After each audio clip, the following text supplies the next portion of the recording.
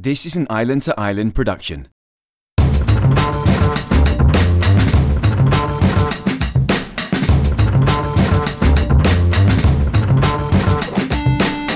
I'm Ollie Walker and welcome to Ironcast, the show that brings you discussions with craftsmen, celebrities, denim heads, retailers, members of the internal and extended Ironheart family, and, well, sometimes people we just plain like. In this episode, we're talking to co-founder of the world-famous Dice magazine, Dean Mikitic. We talk about a 3-megapixel camera, a 3,000-mile trip in a hot rod, and two handsome men kissing in a diner. This is an Island to Island production, hosted and edited by me, Ollie Walker. You're listening to Ironcast. You're listening to Ironcast. You're listening to Ironcast, and I'm listening to Ironcast on horseback. Ihr hört Ironcast, den Podcast von Ironheart. Reporting from the West Coast, you're listening to Ironcast. Evam Adrisara Vachanam Shrutavya. You are listening to Ironcast, motherfucker. Enjoy. I'm recording right now, and it's looking good right on the screen. It's not peaking or anything. It's right in the middle, so we're looking good. Right in the middle. Okay, Yes, this is a really random thing, but can I ask you a favour? Could I go 3, 2, 1 and then clap? Like we're children. For me to do that, or for both of us to do that? Both of us at the same time, just so I can align the two tracks. Okay, let's do it. You ready? 3, 2, 1. All right. Oh wait, your clap was later than mine. Yeah, yours is later than mine, man. There's a delay. Oh, there is a delay. Okay, well. Yeah. Is that going to work for you? Yeah, that'll be fine because I'll align the two tracks. It's not going to be Okay. It's not going to be an issue. Yeah, this is the thing you have to contend with when you're talking on Zoom.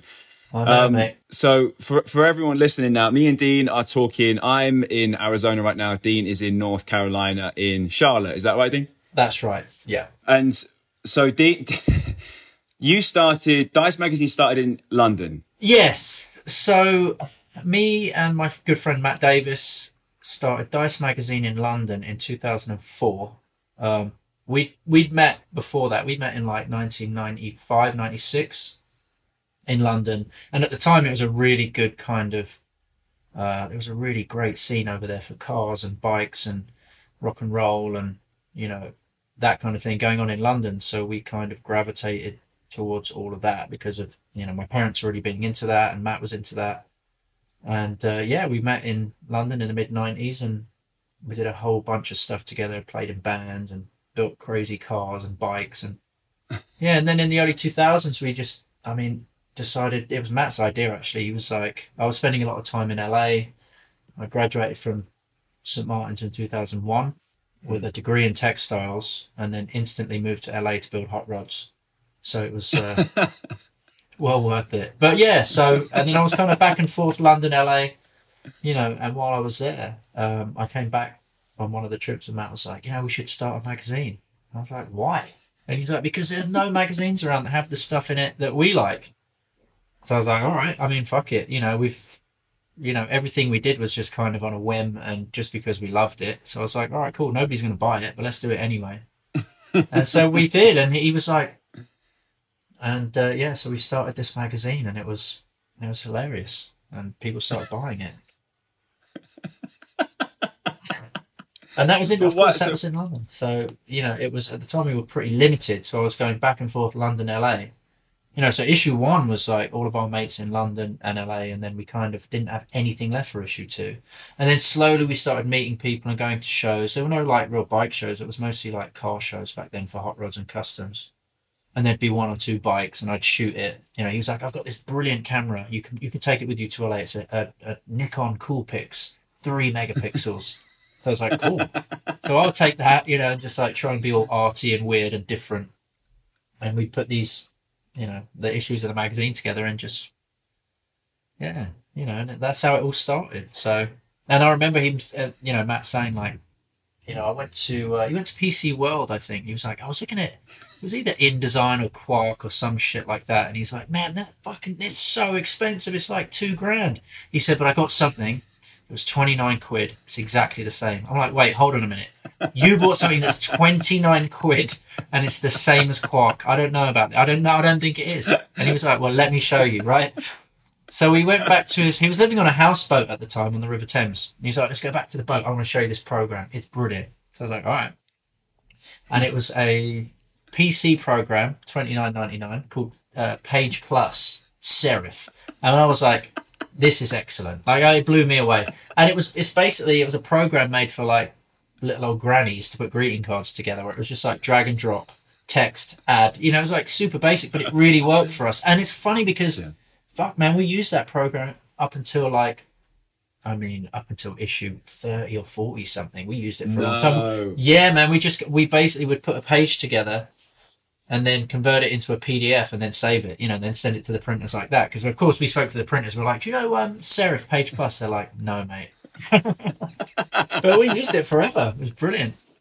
So we had a Nikon Coolpix, and we had we had this shit program, and we'd turn it for photo shoots. I remember even in America, it'd be like, oh, you know, the guys from Dice are coming to shoot the bike, and I would I'm probably drunk, with this little handheld camera, and they're like, have you got any lighting or anything? I'm like, you know, and shoot 5 pictures and be like, all right, cool, where's the beers? You know, there's that. That was it. So, and it was really, you know, it was started because it was kind of a backlash to what was happening in the motorcycle world at that point, where it was like, you know, when we started Dice, it was, you know, West Coast choppers on the telly and theme bikes and $200,000 big tire choppers, and we were like, fuck all that shit. Just go and build a Triumph in a shed for $2,000. And, you know, it was that kind of ethic where it was kind of that punk rock kind of state of mind, and that's kind of what we've tried to hold on to even now. So you say you were in London. I'm aware that around that sort of time there was a lot happening around like the King's Road and whatever else. Was that where you kind of were?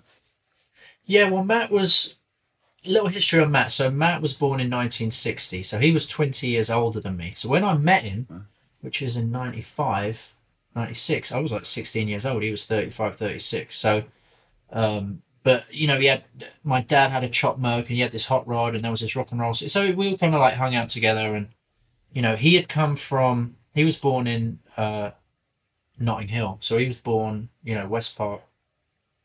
Ladbroke Grove. He'd hang out in Ladbroke Grove in the 70s and skateboard and hang out. You know, at that time, you have to remember, it was kind of like lower class families with rich families. It was a real diverse mix. And he didn't have a lot of money. So he kind of hung out and did that, and then grew up and was really into motorcycles and old cars. And he was a mod in the early 80s. And then, you know, he said one of his moments that changed him was his friend had said to him in, like, I think it was 1977, so he must have been 17. And he said he'd wear flares and like had like blow dried hair and stuff, and was listening to the Rolling Stones. And his friend said, "Look, man, there's this band playing at my college tonight. You have to come and see them.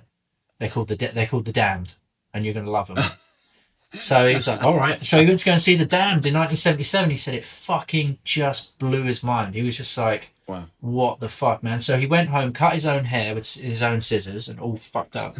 And he said from that moment on, he said it was just like, you know, it just changed his life. And that was it's kind of how we see the magazine and our outlook on everything. And we kind of agreed on everything, where it was like, you know, punk rock is not a style of music. It's a state of mind, where it's like, you just do stuff because you love it. You're not doing it to conform or do it like everybody else. It's just, you know, it's just raw. So, and then, you know, we met in the 90s, and then unfortunately he passed away in 2016 and 2017, sorry.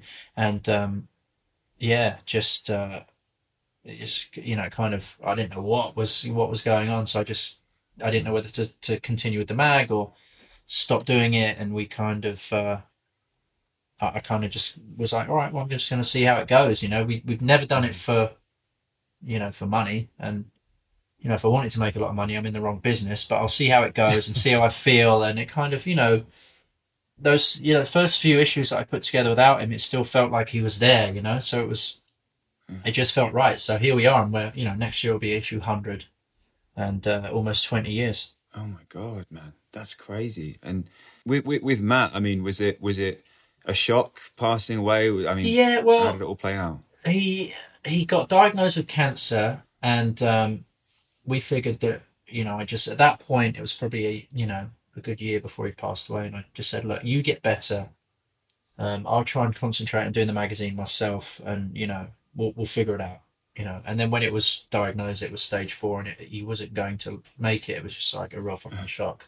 So then it was like, oh shit, you know. And that's when he gave me his motorcycle, and that was it. Then he just, you know, he passed away, and it was fucking brutal. And, you know, but it was still, it's still kind of one of those things where it's a reminder that you gotta just live life, man, because it's just too short and it could end at any point. And you know, everybody says to me like, I'm sorry for your loss, and I'm like, I appreciate that, and I did lose a lot, but I also gained a lot. You know, we went, you know, we did a lot of stuff together, not just a magazine. You know, we played in bands and, like I said, built motorcycles and cars and traveled the world, and we did all kinds of crazy shit. So, you know, and he lived life on his own rules. So I think that's a takeaway point from all that, is that, you know, it's fucking short, so live it. I thought it was pretty beautiful. Around, if I'm not mistaken, Dean, around the sort of time, maybe a year after Matt's passing, he had this, obviously, as you know, you kind of were given his incredible, I believe it was a Jenny shovel. Yeah, 67 shovel, yeah. And it stroker, I mean, an unbelievable thing. And I remember seeing it at the Assembly show in Waterloo, and had the roses all underneath it. Yeah. I mean, he said, man. You know, because he said to me, it was a couple of months before he passed away, and he sent me a message or something. He said, "Hey, I need to talk to you." And I knew something was wrong because we never talked about anything. We just kind of knew what each other were doing, thinking, you know, whatever that looks like. And I was like, oh, fuck, you know. So I went round the next day and he said, "Look, man," he said, "it's, you know, I just, there's some things I need to do. I want to give you my motorcycle." And I'm like, you know, fuck that motorcycle. Let's sell it and we can pay for your hospice or whatever, you know, at home or whatever. And he was like, "No, man, I want you to have the bike. Enjoy it. It's your bike, you know. And if anybody comes into town, let them ride it, you know. Just enjoy it." So, you know, when he passed away, I was like, "Well, fuck it, man. I am going to enjoy it." So I shipped it. First thing I did was I shipped it to Antwerp, and then rode it from Belgium into France into England for assembly. Then we shipped it back. Then it went to Japan. Then it went to New York. And I used it for a good year, like put a few thousand miles on it. And then, you know, that engine was a fucking beast, man. Keo built it. And it was a 96-inch stroker, you know, kickstart only. And so it was it was a hot rod engine, but as far as like riding around daily, it was a bit of a beast. So I was like, you know what, I'm going to pull the motor and trans, and I'm going to put a stock 47 knucklehead in it. You know, keep the bike all the same, but just put the knuckle motor in it and be done, you know, where it's like built stock spec. It's not going to break my leg every time I kick it, you know, that kind of shit. So, and then that was it. So I had this beautiful 47 knuckle motor built, and I put it in. And then after I put it in, I realized that the rear head wasn't as tall as the shovel head motor. So there was this fucking 1.5 inch gap between the rear head and the frame, because I was just going to leave it all and just put the engine in it. So then I was like, man, my OCD can't live with that. So then that's when I decided to pull that beautiful blue tank and fender off, because I had to make a new tank to take up that space, you know. So my friend Zach custom made that Axe tank that went on the bike, and I put the black and chrome rear fender on the back. And I had his blue tins for a long time in my garage, and I'd just, you know, stare at them. And after a while I thought, this is a bit of a waste, you know. So I ended up raffling the tank and fender, and gave all of the money to this little girl who has cancer that I just saw on Instagram. So I gave all the money to her. You're joking. And then fucking crazy, but a friend of mine who lives in Charlotte won the tank and fender, and he's building a knucklehead around the whole tin set.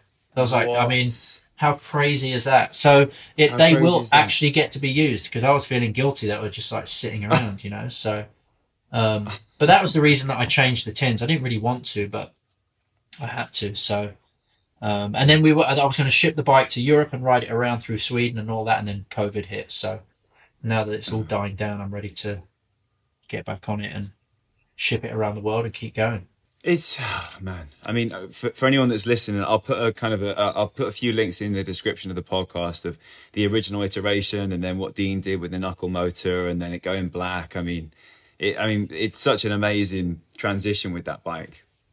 But I love it. So the thing is, I've got to ask you, mate. So you ended up, the first time I met you, I was in LA for a little bit. And I remember seeing this store, and it was called Trico. And I remember like walking in, expecting it to be one thing. And then suddenly I heard these amazing, like London twang, these amazing accents in the background. And you walking towards me, suddenly realizing I was English. And suddenly, the next thing I know, you're giving me Dice T-shirts, you're giving me Dice magazines. Mate, just take it. Invited me out to a party at Harvard in Stone, invited me to Soho House on Sunset. Yeah, we had a great time. Well, that's the thing. It's funny because usually if I meet English people abroad, I just steer clear, you know. I don't. But no, it's just. I mean, there's it's just certain. You just know sometimes, with the energy, you just know people. So, no, it was good. And also, it's the same thing where it's like, if I want people to be excited about stuff, whether it's dice or bikes or whatever it is that people are into. So. If we're doing stuff, it's like get everybody together and let's all do it together. So, we became friends from the moment we met. So it was, it was just natural. It didn't, seemed, like the right thing to do. So, and look, we're still mates. So obviously you don't know me that well because most of my mates get really pissed off at me.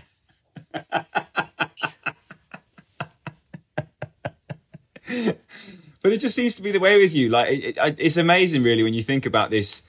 I don't know, like, this chopper culture that is so, synonymous with America, and this English guy has basically become now the man of it. Well, it's, because when we moved to America, because of course we started in 2004, and like I said, it was very, TV theme bike, motorcycle, Sturgis, do-rag kind of, you had to be a biker to ride a bike. And then we started Dice, and it was kind of the opposite of all of that. And then, we moved to LA in 2008. And then, when we started it, we didn't know. I mean, there was I knew 2 people under 30 that owned a Panhead. It was like very, very rare for a younger person to own something like a Knucklehead or a Panhead. It was just, the first time I met Max Schaff in Oakland, he just finished the 4Q Knuckle. That was around issue 9. So it must have been like 2008, 2009. Maybe a bit before that, and I was just thinking, fuck man, this guy owns a Knucklehead, because it was all just like greybeards who owned their bikes from the 70s, and then this new generation started coming around where it was like, people were building little Triumph bobbers and like these Sportster choppers, and then they'd get a shovel, and then there was a pan, and then it exploded, and then it was like, the floodgates opened, which is great, and then of course with the internet and Instagram, it's just global at that point, where it's because when we started building bikes and starting Dice and all that, it was so hard for anything. This is before eBay. Like, you couldn't even fucking buy shit on eBay. Like, you'd have to go to America and find it and ship it back. Or really? Yeah, I mean, it was really early days, man. When I moved to America, 2001, eBay had just started, or it was just, it was very new to people. Like, what is this? And I remember Matt showing it to me for the first time. I'm like, dude, check this fucking website out. I'm like, this is great. Let's buy a bunch of stuff. And then he had to pay for it all because it was all on his account. But yeah, so it was just wild, so how everything changed so quickly within that span of time, but it all kind of happened all at the same time. So it was good. But yeah, like I said, it was like an explosion, and it was great, man. And we just documented it all and tried to keep up and, have release parties and go to all the shows and all that. So, and of course we were based in LA then. So then the scene in LA started to grow and met a lot of people, and, Cycle Zombies was still, 16 years old without driver's licenses at that point. Jeremiah from Love Cycles had just built his first cone shovel and ridden to LA through the night. It was that time, like everybody was coming together, and Max had just finished his 4Q bike and his shovel, and, it was like really exciting and fresh and like, so, but yeah, it's hard to believe, man. It's like almost 20 years ago. Oh, God. So how long were you at Trico? How long were you sort of situated at Trico? So Trico, we had an office in that building in the back for a long time because our friend Justin had the store Glory next door.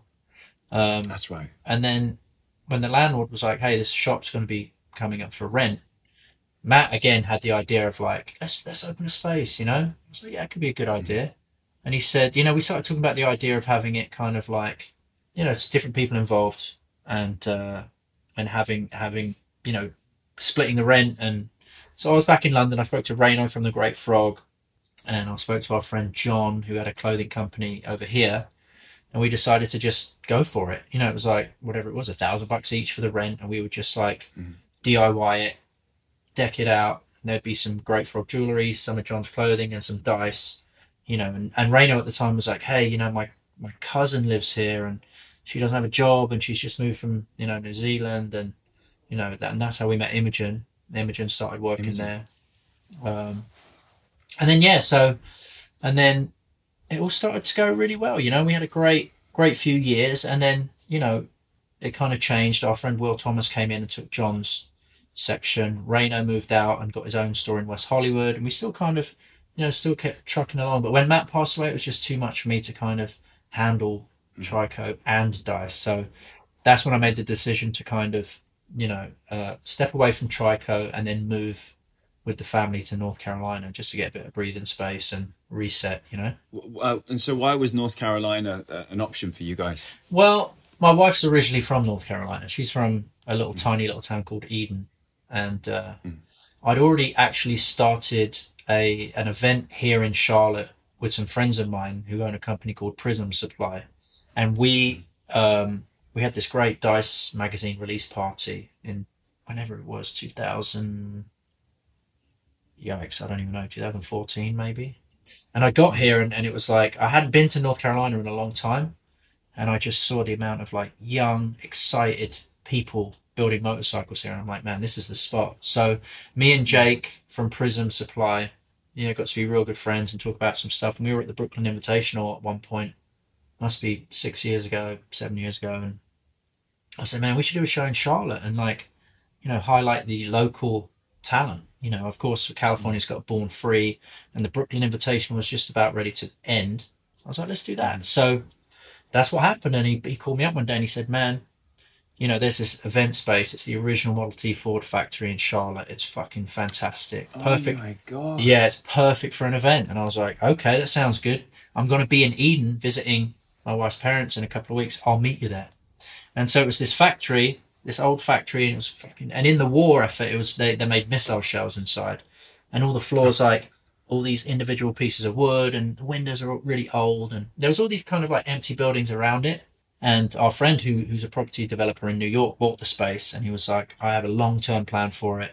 I want to do events in here and then build up all these buildings. So then Prism Supply moved into the first shop that he opened. That's how they found the space. So we started the Congregation show, which is the car and motorcycle show, and then Prism moved their office here, and now I'm here. We rent this big old Airstream, and that's my office, and I'm looking out the window now behind me, and it's the Model T Ford factory. So no way. So yeah. This is where you are. This is the Airstream that you're in now. I'm in the Airstream. It's amazing. Yeah, it looks like a boat. It's all wood inside, and yeah, you can't see it with those windows outside. That's the backing up to the Ford factory there. But that's amazing about Prism. I mean, they are doing some really interesting stuff too, right? They're making all kinds of shit for bikes. They really are, yeah. They make a lot of really cool parts that you can just, for the builder that can't really like TIG weld or fabricate and stuff like that. It's really good, bolt on parts and easy fab stuff that turn your stock bike into a cool chopper or street tracker, something like that. So Dean, issue 96. Yeah, it's just out. Gone out. It's just gone to print. Yeah, it's coming out at mid-June. Yeah, so mid-June. Okay. So how does that feel? You're nearly at 100. I mean, how next year's 100. Is that feeling? I don't even know. Everybody keeps saying, "What are you going to do for issue 100?" I'm like, I don't know. Retire? I don't know. Like, I mean, I actually really, because of course, issue 1 to 49 is small format. It's a small magazine, digest size. And for issue 50, we wanted to kind of do something new and different, and Dice 2.0. And that's when we went to the larger format, more pages, better quality, and we've always stuck to that. And even though it's like really fucking expensive to ship, it just has to get better and better. So for 100, I don't know. It's either going to be the size. I mean, I was thinking about doing a tiny little one, the size of like a thumbnail that comes with a magnifying glass. Or just a gigantic one that's like the Wall Street Journal, where you're just like, oh, why is this? It comes through the mail, it's like folded into 9 pieces. But I don't know. I really don't know. But I'm excited. I mean, we've got, of course, we have the Congregation event in October, which is in Charlotte, North Carolina. And then we have the 101 run, which is in Margate in England in July. So amazing. That's going to be good. We're getting ready for that, gearing up. And we're going to have a pre-party and a post-party, and we're teaming up with the Albion Rooms and Love Cafe out in Margate that's owned by the guys from the Libertines, and we've got Carl Barrett to DJ one of the parties, and that should be good, man, because like, yeah, it's just a bigger space, you know. We want to keep it real English seaside, you know, get some bunting up there and get some bikes in there. That'd be nice. Yeah. And what's the date of that? Do you know off the top of your head? July 16th. July 16th. Yeah, July 16th for that, and then October the 8th is the congregation. Okay, I'll put a link in the description to anyone who's interested in going, but that'll be in Margate, which is southeast London. Is that south? No, it's not southeast. It's southeast England, should I say? Yeah, I think so. Somewhere. Yeah, it's by the beach, somewhere around there. Just follow the coast, you'll find it. Just ride around the coast. It's somewhere down there. You'll hear some engines. I want to ask you, Dean, about the coupe, the Mitch coupe. Oh yes. The Mikatish Can you tell us a little bit about this? So that's my 32 Ford that I've had for 11 years. So, I mean, to back up a little bit, my parents grew up in the 70s in England and were very obsessed with 50s Americana, you know, clothes, music, cars. So my dad was always like the weirdo, you know, and had, when I was born, he had a 59 Chevy 4-door flat top. You know, and they always wore Levi's and leather jacket, and, you know, they're always into it and listening to Chuck Berry, you know. So I grew up with that, and, you know, obviously that was why I moved to America, because everything I love, I'm passionate about, is, you know, like Elvis and Levi's and vintage clothes and all that stuff. So that's why my dad was in a rock and roll band. That's why I'm in bands and, you know, that kind of stuff. But I think I was probably around, I don't know, 5 or 6, and we watched the film American Graffiti. And it had, you know, it had that yellow 32 Ford hot rod in it. And since then, I was just obsessed with, you know, old style hot rods. So, yeah, me and my dad, my first car was a 32 Roadster when I was 16. And it was an original 32 Roadster, except for the body. The body was a fiberglass body, and it had a 4-cylinder Cortina Pinto engine in it. So it looked old, but it was like kind of modern, you know. But it had white walls, and it was matte black, and, you know, and that was my first car. And then we found a 32 3-window coupe in England, a steel real car that had some hot rod history. And long story short, I sold that car to buy a car that was in America because I was spending so much time in America, and the other car was kind of a money pit. So I ended up buying this 32 3-window. It was an old hot rod, had a 350 Chevy in it with an automatic trans, and it was super channeled but unchopped. I drove it around for a few years, and then that was like 12 years ago. And then I decided to just do it how I wanted to do it. So I was actually having a conversation with this famous artist called Robert Williams in Japan. And he was like, have you still got that coupe? You know, it's a few years ago. I said, yeah, I still got it, but it's kind of, man, the thing's fucking undrivable. It's like, it's super low and it overheats. And he was like, well, fuck, man, why don't you unchannel it and chop it? I said, I can't do that. It's a Survivor. And he's like, but it's a piece of shit. What are you talking about, Survivor? He was like, he's like, yeah, it's a Survivor, but it's not really an historical hot rod. And I was like, yeah, good point. I mean, I do have pictures of the guys, you know, when they're channeling the car in there. It came from Venice, Abbot Kinney.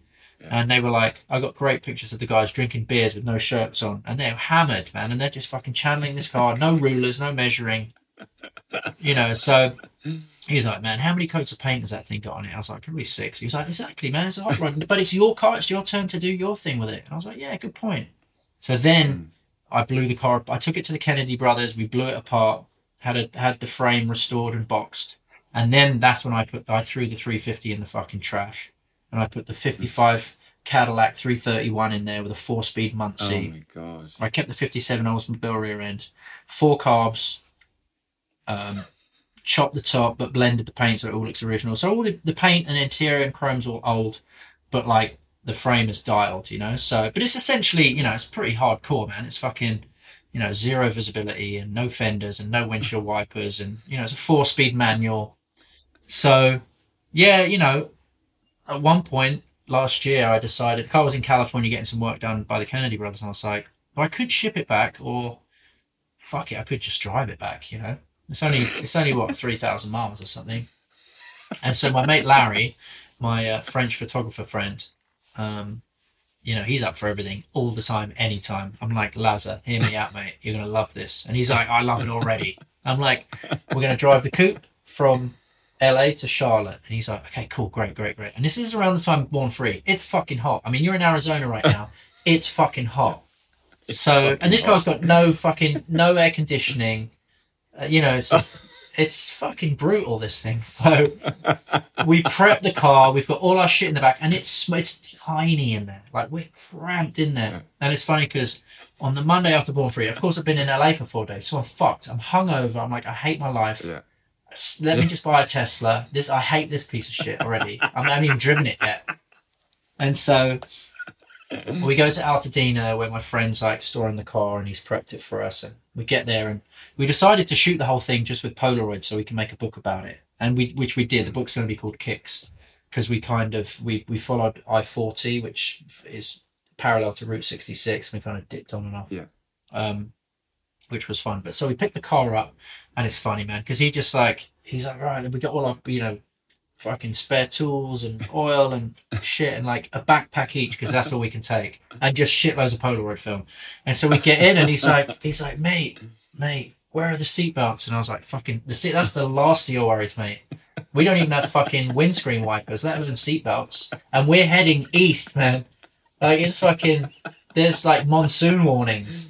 Yeah. So we leave, man, and the first day was fucking brutal. Like, because the car doesn't have an electric fan. It's just got a mechanical fan. It's got bias ply tires. It's got drum brakes. The thing's fucked, I mean, I love it, but it's not really a car you want to drive across the country. But, we go up the 15 across to Barstow, and by the time we get to like Needles, California, in the desert, it's 111. So I'm like, it's 111. My eyeballs are hot. Like, I've never had that sensation in my life, right? And of course, me and Larry, we're wearing like black jeans and black t-shirts. It's like we're going to a fucking Fonzie convention. Do you know what I mean? It's like, we are not prepared at all. And we're fucking sweating like maniacs, right? We're driving through the desert, and I'm just keep looking at the temperature gauge, and my temperature gauge never went over 185. And I was like, I could fuck this car when I get to wherever I'm getting, because I love it so much. It's because I'm expecting it to just blow up. You know what I mean? Because it's like, it's this old Cadillac motor. It's like, it's old, but so we get to Needles. We go through Needles, and eventually we get into like Williams, Arizona. It starts to get more greener. It starts raining. I'm like, oh my God, I've never been so happy to see rain in all my life. And then the 4 days after that were a breeze. We went up to Santa Fe. Had a couple of problems with the car, but it turned out to just be plug wires. Fixed it, changed the oil, kept going. Went to Oklahoma City. Then we rolled into Nashville, stayed with some friends. Then we just, drove over through the Black Mountains back into North Carolina. Fucking no worries, mate. Rock and roll. Oh, perfect. And it was good because, of course, the first day you're like, I was anxious, and, you're seeing how the car's performing and what's going on. You're kind of like cramped in there, and you're sore. And the second, third, you just kind of get into the groove, and then you're like, oh man. And then once I got home, it was weird to be out of the car. I was like, it's like, there's just so much space, because we've been confined for like 4 days. I've been next to a fucking Morrissey lookalike for 4 days. I don't know what I'm doing now. So, but it was great, man. It was great. And it's one of those things that's been on my bucket list, and it's forever like, oh yeah, I don't know, the car's not ready. And I was like, you know what, at this point, I'm like, fuck it, man. I got a mobile phone and a credit card and AAA. So if anything happens, then fuck it, I'll just take it out on Larry. I'll just beat him up on the side of the road. Yeah. You know what I mean? Yeah. Always take a companion. So no, just for that reason alone. Yeah, just for that reason. No, it was great, man. And we'd like, roll into town, and people would be like, where are you going? We're like, oh, we're going to Charlotte. And they're like, oh my God. They're like, where are you coming from? So we came from LA, and they're like, you guys are fucking crazy. And I've got an English accent. He's got a French accent. Yeah. And we stopped in this one diner at one point, and like, I think we're just outside of Oklahoma City, and the waitress is asking us, where are you from, and how's it going? Why, what are you doing? She's like, how's it going? So it's kind of like Brokeback Mountain, but with a car instead of a horse. And she was like, here's your check.